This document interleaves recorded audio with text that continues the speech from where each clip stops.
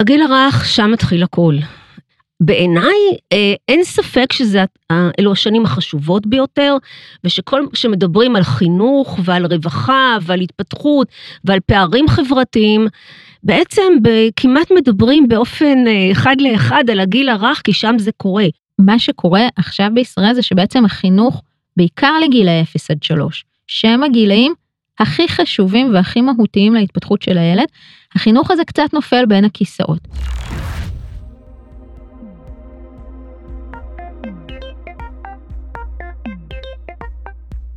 שלום וברוכים הבאים לדאטה פוינט, הפודקאסט של מרכז טאוב. אני עידו קינן, והיום נדבר עם דוקטור נעמי מורנו, לשעבר מנהלת האגף לגיל הרך בויצו, והיום מנהלת ארגון דיאלוג בגיל הרך. נעמי גם חברה במועצה הציבורית לגיל הרך. נדבר גם עם דוקטור קרמל בלנק, חוקרת בחירה ביוזמה לחקר ההתפתחות ואי השוויון בגיל הרך במרכז טאוב. הן יסבירו לנו למה כל כך חשוב להשקיע בחינוך בגיל הרך, איך השפיעה הקורונה על ילדים צעירים ומשפחותיהם, ואיך דווקא בישראל, שבה יש כל כך הרבה ילדים, הנושא הזה לא מקבל את החשיבות הראויה לו. הפרק הזה הוא חלק מסדרת ישראל 2040, שבה אנחנו בוחנים את המגמות שישפיעו על החברה והכלכלה בישראל בעוד כ-20 שנה, ומתחילות להתפתח כבר עכשיו. אתם מאזינים לדאטה פוינט, הסיפורים מאחורי הנתונים של החברה והכלכלה בישראל. דאטה פוינט, הפודקאסט של מרכז טאוב. שמי דוקטור נעמי מורנו, במהלך חיי עסקתי בתחומים, בפיתוח ובניהול מערכות של חינוך ורווחה, וב-20 שנים האחרונות אני עובדת בתנועת ויצו העולמית, ב-14 שנים האחרונות מהם אני מנהלת את האגף לגיל הרך בויצו, והיום אני עוסקת בתחום של הגיל הרך במגזר הפרטי. ולמה דווקא בגיל הרך? הגיל הרך, שם מתחיל הכל. בשנים האלה באמת הרבה מאוד דברים מתקבעים, הרבה מאוד דברים מתפתחים. ההתפתחות של המוח היא דרמטית בשנים האלו, בוודאי בהשוואה לשנים מאוחרות יותר. עיקר הכישורים הקוגניטיביים, הרגשיים, החברתיים, יש להם בסיס עמוק בשנים האלה, בהתקשרות של מבוגר ילד, בסביבה, בגירויים, ברמת המתח שהילדים מצויים בה, כך שבאמת הגיל הזה בסוף משפיע על התפתחות ועל הסיכוי של ילדים לאורך החיים, כולל במערכת החינוך, כולל בכלל בחיים שלהם. אני יודע שחשוב להשקיע בדור הבא, דור העתיד, אך ההשפעה הגדולה שיש דווקא לשנים האלה על המשך החיים הפתיעה אותי, אבל זה באמת מה שהמחקרים מראים. אז קוראים לי דוקטור קרמל בלנק, ואני חברה ביוזמה לחקר התפתחות ואי שוויון בגיל הרך במרכז טאוב, וחברת סגל במרכז האקדמי רופין. בגלל החשיבות הגבוהה שקרמל מזהה בנושא, היא הצטרפה לצוות חוקרים שמתמקד דווקא בשלב הזה של החיים. זו בעצם יוזמה שקיימת כבר שנתיים, קצת יותר, שנועדה לחקור את הסביבה של ילדים בגיל הרך, ואיך הסביבה הזאת תורמת ומשפיעה על ההישגים וההתפתחות העתידיים שלהם.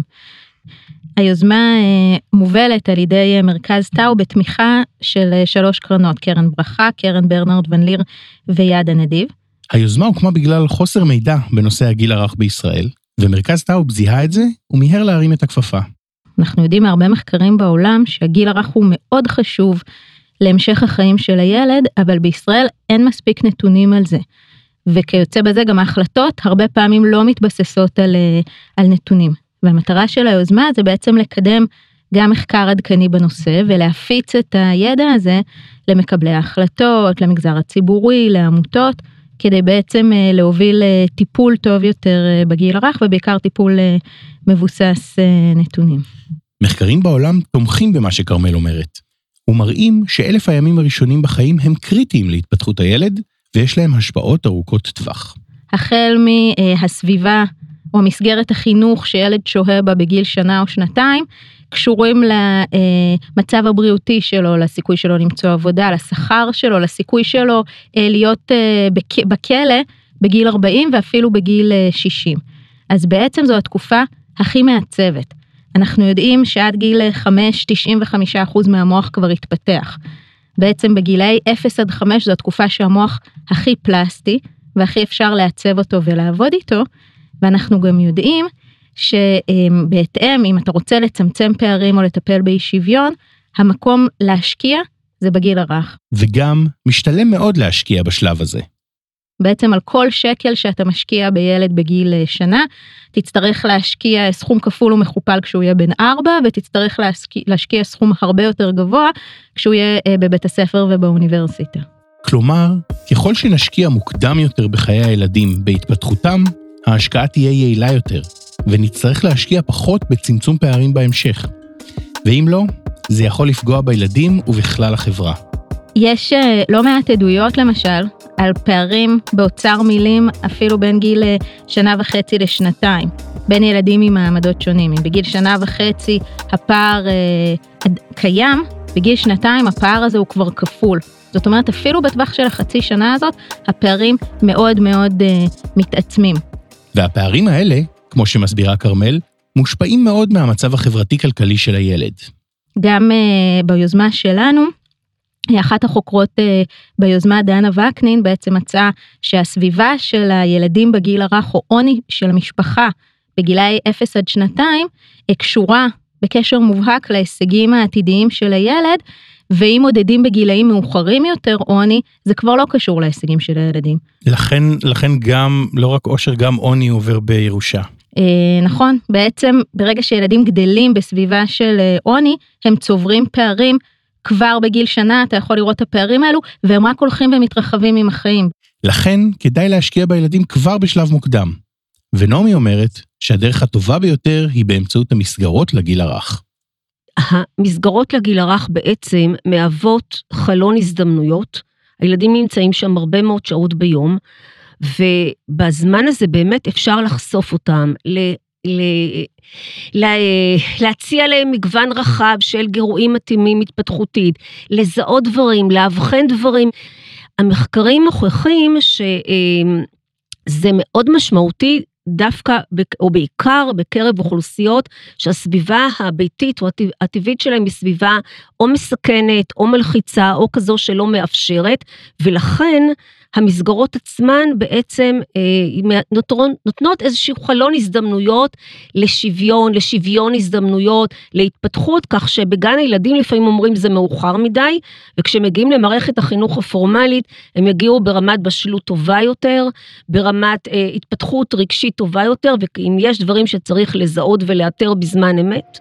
אז מה מאפיין את ישראל בכל הקשור לגיל הרך? הנה קרמל. אז קודם כל, מה שמאפיין ילדים בגיל הרך בישראל זה שיש המון ילדים בגיל הרך בישראל. וזה כמובן קשור לפריון הילודה. אם במדינות המפותחות הממוצע זה קצת יותר מ1.5 ילדים לאישה, בישראל זה מעל ל3 ילדים לאישה. וחשוב לציין שפריון הילודה גבוה לא רק בקרב חרדים וערבים, אלא גם בקרב חילונים ודתיים לאומיים. חוץ מזה, הילדים בישראל נכנסים למסגרות בגיל מוקדם בהשוואה למדינות מפותחות אחרות. בגיל שנה כבר למעלה מ50% מהילדים במסגרות, בגיל 3 כבר כמעט 100% מהילדים נמצאים במסגרות, וזה משהו שהוא די ייחודי לישראל. במקביל, בישראל גם יש שיעור מאוד מאוד גבוה של אימהות עובדות, בערך 70%, מה שעוד יותר מעודד את ההכנסה של ילדים למסגרת, כמובן גם חופשת הלידה הקצרה, ואם אנחנו מסתכלים על המסגרות עצמן, מה שמאפיין זה לא רק שהילדים נכנסים אליהן מאוד מאוד מוקדם, הם גם שוהים בהם זמן מאוד ארוך. אם במקומות אחרים בעולם מכניסים את הילדים למסגרות ב9, או שאוספים אותם ב2 בישראל, רוב הילדים נמצאים במסגרת 40 שעות בשבוע, בערך 5 ימים בשבוע, יום מלא, לפעמים גם ביום שישי. עוד מאפיין של מסגרות לגילאי לידה עד 3 בישראל, הוא שרובן לא מפוקחות. מגיל 3 ומעלה, שכרגע חל כבר חוק חינוך חובה, המסגרות הן מפוקחות, ובפיקוח של משרד החינוך יש כל מיני מעמדות, יש מוכר ורשמי, מוכר שאינו רשמי, יש גנים אנתרופוסופיים, אבל גם גנים ייחודיים עדיין נמצאים בתוך סוג של פיקוח. הבעיה היא מגילאי 0 עד 3, ובישראל התחום הזה של גילאי 0 עד 3 הוא מאוד פרוץ. קודם כל, אין משרד אחד שאחראי על זה. על המעונות אחראי משרד התעשייה והמסחר, על המעונות למשל של ויצו. יש את משרד הבריאות שאחראי על טיפת חלב. אז יש הרבה גופים שהטיפול בגיל הרך מתחלק בינם, וכיוצא בזה אין אף גוף שמתכלל את הכל. גם הפיקוח על המעונות בגילי 0 עד 3 הוא מאוד מצומצם. למה בעצם אין פיקוח? יש הרבה פעמים התנגדויות, למשל של איגוד המעונות הפרטיים, שלאו דווקא רוצה פיקוח. יש בעיות תקציביות, כי אם אתה רוצה עכשיו להכשיר צוות ולקבוע תקנים למבנים, אז אתה צריך למצוא לזה תקצוב ולפיקוח שיהיה על זה. יש מאבקים בין משרדים, תחת איזה משרד זה יהיה. ומה הקשר בין הילודה הגבוהה לאיכות המסגרות? היא משפיעה על זה, לדעתי, בעיקר על זה שיש ביקוש מאוד מאוד גדול למסגרות. ואז בעצם אנחנו רואים את כל התופעות של מסגרות שהן לא מאוד איכותיות, שעדיין יש להן קונים. בגלל שהורים כן רוצים למצוא ויחסית מהר מסגרת לשים את הילדים שלהם, ושהיא תהיה קרובה, ושיהיה נוח להגיע אליה. ושתהיה בעלות סבירה, כי מסגרות פרטיות יכולות לעלות גם אלפי שקלים, ומטפלות עולות 6,000-7,000 שקל בחודש, אז יכולה להיות הרבה התפשרות, יותר ממה שהיינו רוצים לחשוב בתור הורים, על התכנים, על אנשי הצוות, על מי שאנחנו מפקידים אצלו את הילדים שלנו, ולדעתי, העובדה שהתחום הזה ממשיך להתקיים, בעצם בלי פיקוח, היא בגלל הביקוש המאוד מאוד גדול, שחלק ממה שמניע את זה, זאת באמת הילודה הגדולה. ומה קורה כשהילדים כבר בתוך המסגרת? עוד מאפיין שמגדיר את ישראל כיוצאת דופן בהשוואה בינלאומית, הוא רמת ההשכלה הנמוכה יחסית של צוותי מסגרות לגיל הרך. אנחנו יודעים שרמת ההשכלה של גננות, שוב מגילאי 3 ומעלה, היא יחסית גבוהה, ל-95% מהגננות בישראל יש תואר ראשון, כי זו באמת דרישה של משרד החינוך. הבעיה היא שרמת ההשכלה של הסייעות היא יחסית נמוכה, ולכמעט 70% מהן יש השכלה תיכונית או פחות, שזו השכלה מאוד נמוכה יחסית לעולם, ובישראל הבעיה היא עוד יותר גדולה, כי יש יחסית הרבה סייעות בגן. בארצות באירופה למשל, יש יותר גננות בהשוואה לסייעות, בישראל יש גננת אחת בגן בדרך כלל, והיתר הן סייעות עם השכלה שהיא נמוכה. אבל הבעיה רחבה יותר מרמת השכלה גבוהה. מעבר להשכלה, גם הרבה מהסייעות לא עוברות שום הכשרה. בעצם אין איזה תנאי סף כדי להיכנס להיות סייעת בגן ילדים. אנחנו יודעים שלמעלה מ-20% מהעובדות של הגנים בכלל לא הוכשרו לעבודה עם ילדים. זו בעצם כל סייעת חמישית. זה המון. זה סייעת בכל גן שני כמעט. קשה לנו לדעת מה ההשפעה של זה על הילדים, כי שוב, אין בחינה מעמיקה ויסודית של איכות החינוך גם בגנים בישראל. אבל כרמל מנחשת שזה לא דבר טוב. היכולת שלה לפתח אותם במשחק ובפעילויות חווייתיות, אם אף אחד לא לימד אותה איך לעשות את זה, היא יחסית נמוכה. אז איפה כל זה שם את ישראל בהשוואה בינלאומית בנוגע לאיכות מסגרות החינוך לגיל הרך? האיכות של החינוך בישראל, לפחות לפי מה שידוע לנו, היא כנראה לא מאוד טובה ביחס לשאר המדינות המפותחות. רמת ההשכלה של הצוות בגן נחשבת לאחת האינדיקציות לאיכות החינוך, ובמובן הזה ישראל נמצאת לא במקום טוב בהשוואה לשאר העולם. עוד אינדיקטור איכות של חינוך לגיל הרך הוא מספר הילדים על כל אשת צוות. וזה עוד אינדיקטור איכות שבו ישראל נכשלת, כפי שמעידים נתונים ממחקרים שנערכו בישראל. היחס בין אנשי או נשות צוות לבין הילדים הוא יחסית נמוך, כלומר יש מעט נשות צוות על הרבה ילדים. גם העניין של פיקוח חריג בישראל בהשוואה למדינות מפותחות אחרות. עוד שוני, זה מה שהזכרנו, שעד גיל 3, רק רבע מהילדים נמצאים במסגרות עם פיקוח. ובעצם בעולם גם המסגרות לגיל הרך, הן כן תחת איזשהו פיקוח ולא הכל שם פרוץ, ויש שם תוכנית פדגוגית, ויש שם תנאים מסוימים, והסטנדרטים שם הם כנראה יותר גבוהים. נעמי גם מזכירה את העניין של השקעה כספית בגיל הרך, ואיפה ישראל נמצאת ביחס למדינות אחרות במדד הזה. בסופו של דבר יש הרבה ילדים שנמצאים, שדורשי מסגרות, למול היעדר היקף מספק של מסגרות, ויתרה מכך, כשמסתכלים על ההשקעה הלאומית, היא השקעה לא נמוכה במובנים מוחלטים, אבל כשמדברים על השקעה פר ילד, בגלל ריבוי הילדים, המבורך, טוב, זה באמת עניין של תפיסה, אבל בעיניי המבורך, בסופו של דבר רואים שההשקעה פר ילד היא נמוכה. באיזה גילאים צריך להבחין? בגילאי לידה עד 3, תקופת הינקות. בגילאי 3 ומעלה הייתה בשנים האחרונות השקעה לא מעטה של המדינה, סייעת שנייה, חוק חינוך חינם מגיל 3 ומעלה, אז הייתה השקעה ציבורית לא מעטה, כך שבגילאי 3 ומעלה אנחנו עומדים מה שנקרא גם בהשקעה פר ילד, בהתאם לממוצע במדינות ה-OECD, ואולי אפילו טוב מכך. בגיל הרך אנחנו מקום אחרון מהסוף. בעיניי, כמדינה שרואה את עצמה, מה שנקרא סטארט-אפ ניישן, אנחנו במקום מאוד מאוד לא, פשוט לא. צריך להשקיע שם, ומדברים על זה, מדברים הלכה למעשה, אלו תהליכים ארוכים של מדיניות, הם לא קורים ביום אחד, וזה האתגר הגדול של כולנו. כמו שכרמל מסבירה, מסגרות חינוך בגיל הרך הן חשובות לכל הילדים, אבל בעיקר לאלה שבאים ממשפחות מרקע סוציו-אקונומי נמוך יותר. מחקרים מראים בגדול שכל הילדים מרוויחים מלהיכנס למסגרות חינוך. המסגרות תורמות בעיקר לילדים שמגיעים מהשכבות החלשות. זאת אומרת, ילדים למהגרים, למשפחות יותר עניות, למשפחות עם רמת השכלה יותר נמוכה. בעצם משפחות שהגירויים שההורים יכולים לספק בבית לילדים, הם יותר נמוכים, ולפעמים אפילו במונחים של תזונה למשל, יש ילדים שהארוחה החמה והמזינה שהם מקבלים, היא בתוך מסגרת החינוך.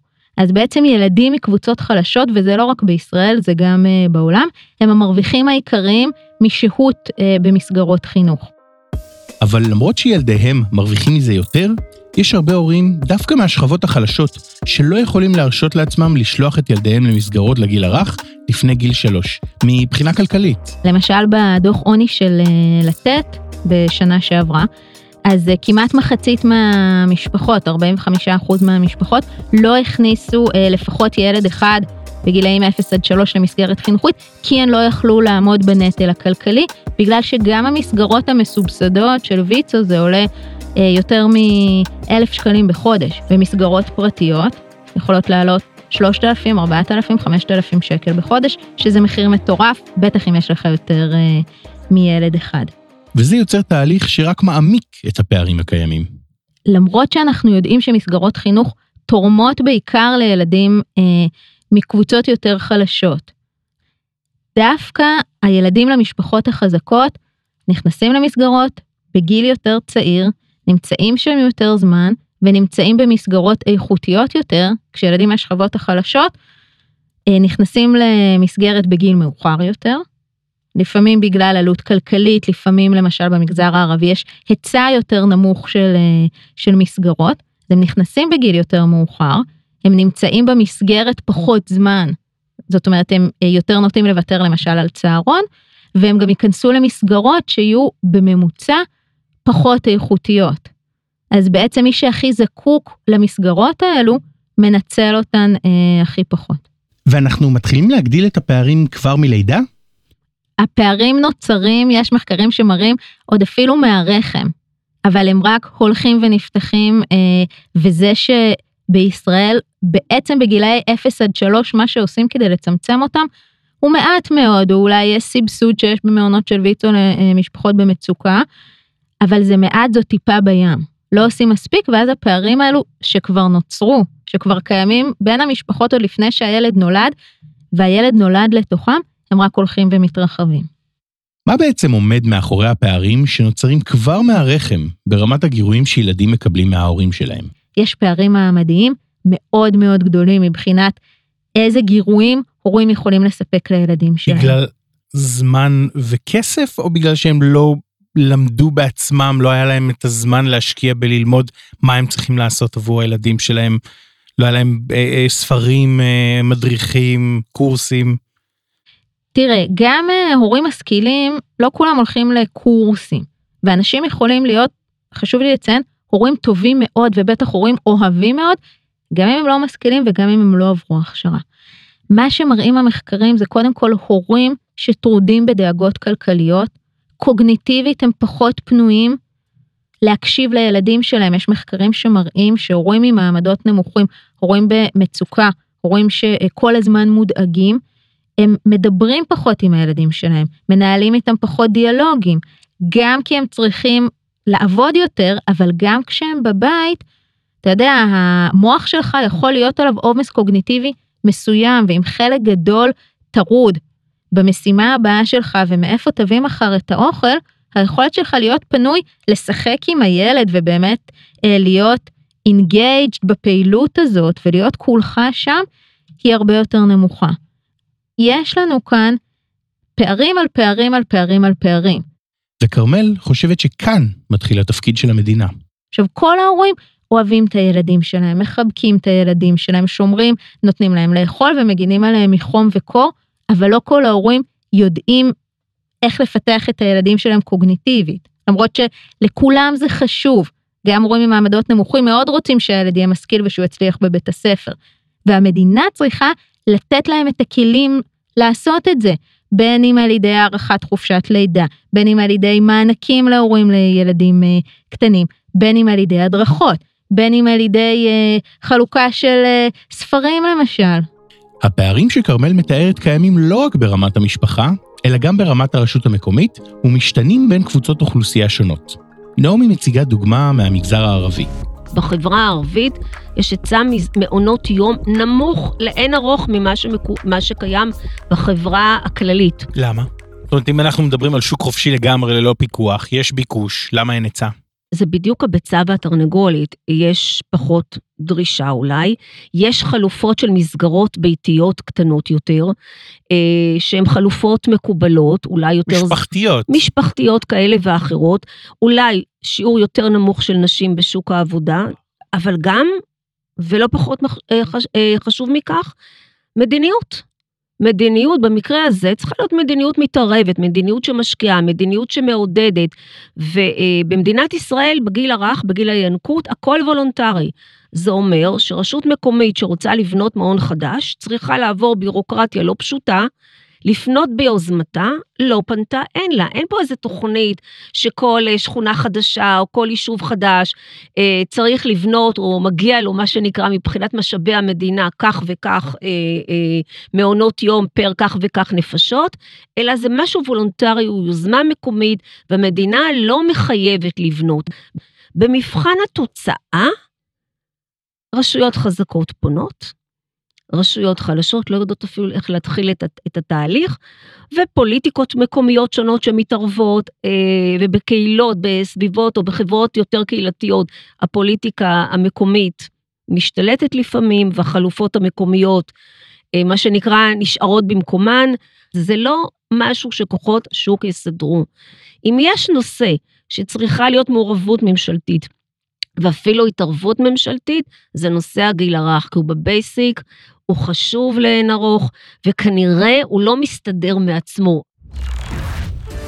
מרכז טאוב לחקר המדיניות החברתית בישראל הוא מכון מחקר עצמאי ולא פוליטי שמספק למקבלי ההחלטות ולציבור הרחב מידע על הנושאים הבוערים ביותר בשיח המקומי. אנחנו מתמקדים בחינוך, בריאות, רווחה, שוק העבודה ומקרו-כלכלה, ומאמינים שדיון שמתבסס על עובדות תורם לרווחתם של כלל הישראלים.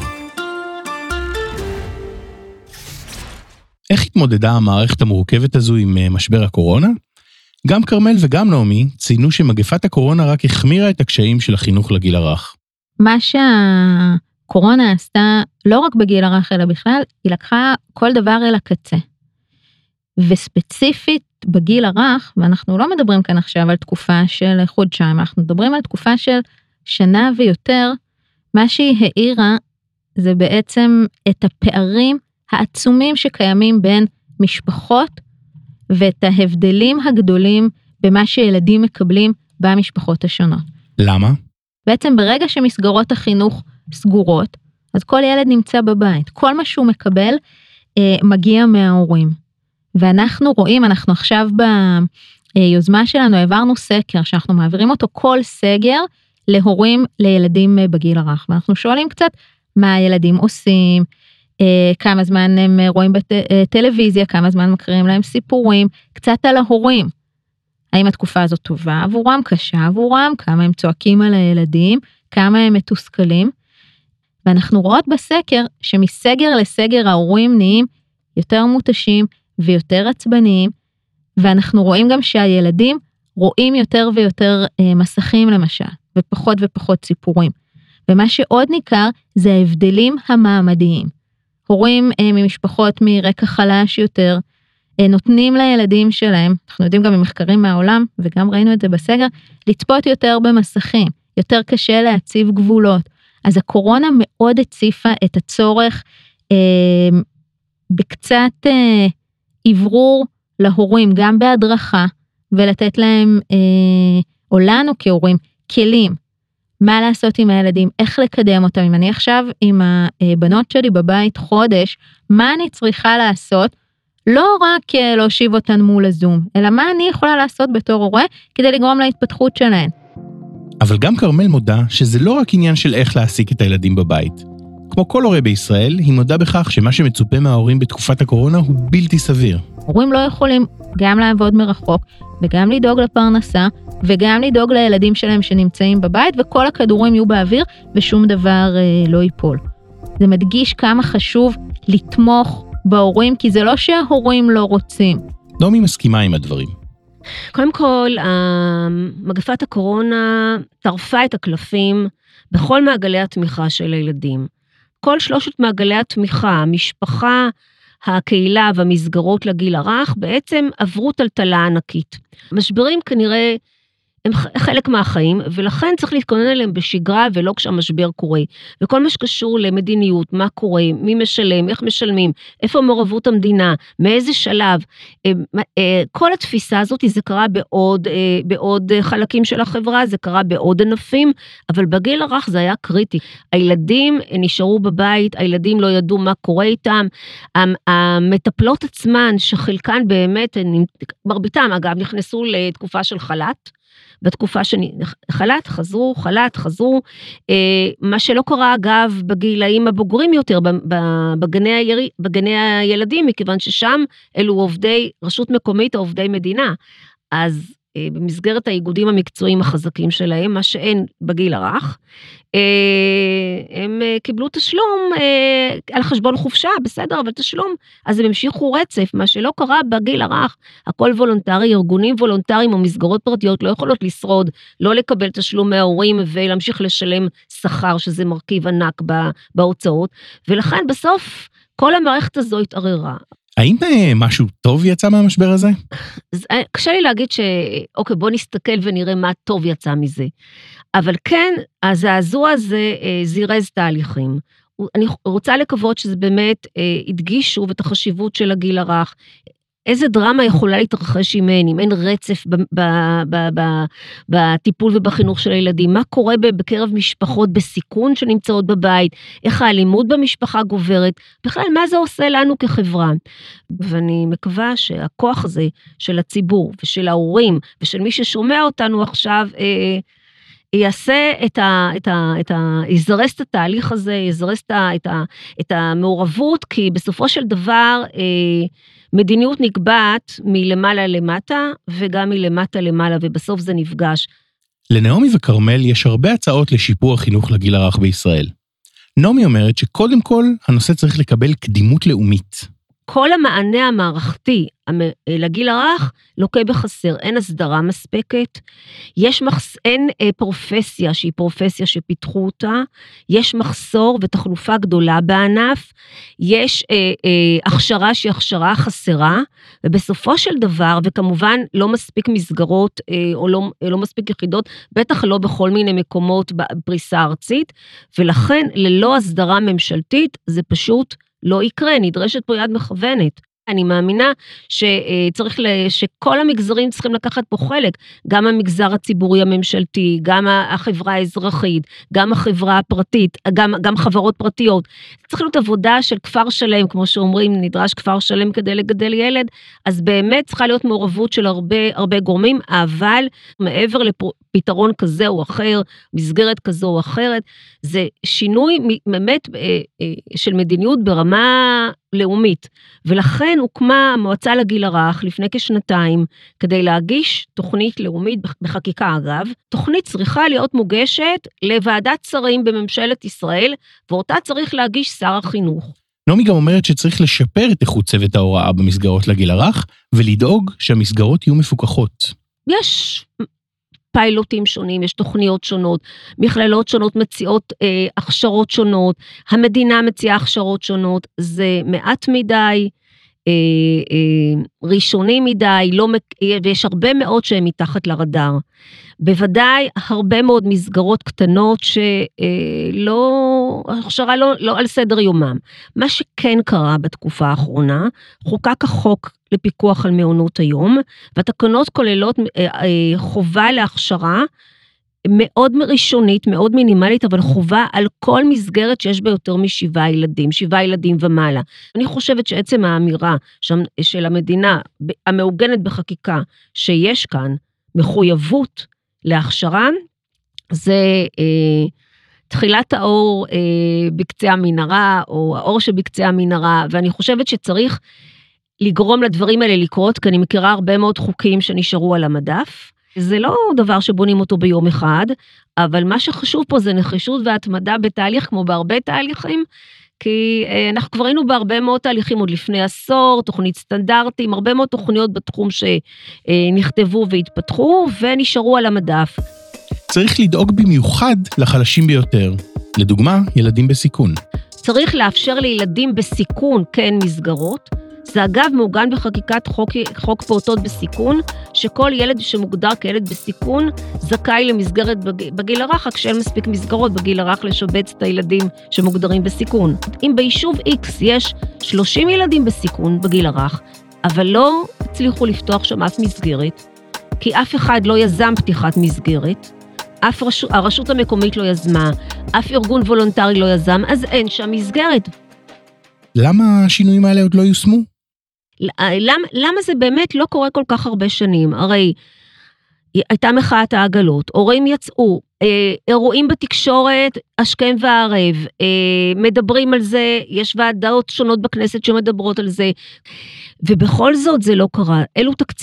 אלו תקציבים שדורשים ראייה ארוכת טווח, ועם המצב הפוליטי, בתחלופה של ממשלות, והמחויבות קצרת הטווח, ובמבחן התוצאה הלכה למעשה, הנה, תראה, דיברתי על המועצה לגיל הרך, יש תוכניות, יודעים לדבר, כמעט כל אחד יודע, כל מי שמצוי בענף יודע להגיד מה לא בסדר, וזה לא, בסוף לא פוגש תקציב מתאים.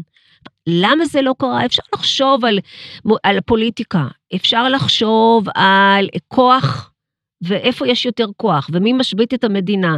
גם קרמל מזהה מהלכים שכדאי לנקוט בהם כדי לצמצם פערים שנוצרים בגיל הרך. למשל, פיתוח מדיניות שתאפשר להורים ולילדים מרחב צמיחה מקסימלי. הדבר הראשון והבסיסי, והוא מאוד קשה להשגה, זה בעצם לצמצם את הפערים החברתיים שיש בכלל בין משפחות. ברגע שהפערים החברתיים בישראל יצטמצמו, גם הפערים בין ילדים יצטמצמו, ורמת ההשכלה וההישגים של כולם בעתיד יהיו הרבה יותר גבוהים. ועוד צעד שמאוד מאוד חשוב, זה לשנות את המדיניות של חופשת לידה. לאפשר להורים שרוצים להיות עם הילדים בבית עד גיל חצי שנה, אפילו עד גיל שנה, לספק להם בעצם סביבה תומכת וחמה, ולא לאלץ את ההורים לחפש מסגרת שהיא לא תמיד תהיה איכותית, כבר בגיל מאוד מאוד צעיר. ובתמונה רחבה יותר על האיזון בין עבודה לגידול ילדים, זה כן, לטווח הארוך אולי, מלמד אותנו שכדאי להפחית קצת בשעות העבודה של ההורים, להוריד את העומס, שתהיה חפיפה בין החופשות של הילדים והחופשות של ההורים, ושההורים יוכלו בעצם להיות בעבודה כמו שצריך, אבל אחר כך להיות בבית עם הילדים ולהיות פנויים לילדים, כי הדאגות וההטרדות של ההורים מונעות מהם בעצם להיות פנויים לילדים. חשוב גם לספק להורים משאבים והדרכה, איך לתרום להתפתחות ילדיהם. יכולים להרחיב שירותים, למשל כמו טיפת חלב, שלא רק ישקלו ויחסנו, אלא גם ייתנו כלים להורים, איך הם יכולים לתרום להתפתחות של הילד. וזה מאוד מאוד מאוד חשוב, ואפילו בעלות מאוד נמוכה להציע הדרכות הורים, כמו שיש סיורים בבתי חולים לפני לידה. לא רק הדרכות הנקה, אלא להציע גם הדרכות, מה אפשר לעשות עם הילד. ברגע שלהורים יש כמה כלים מאוד מאוד פשוטים, ההתפתחות של הילד תהיה הרבה יותר טובה, וההישגים שלו בעתיד יקפצו, ובסופו של דבר כולנו נרוויח מזה.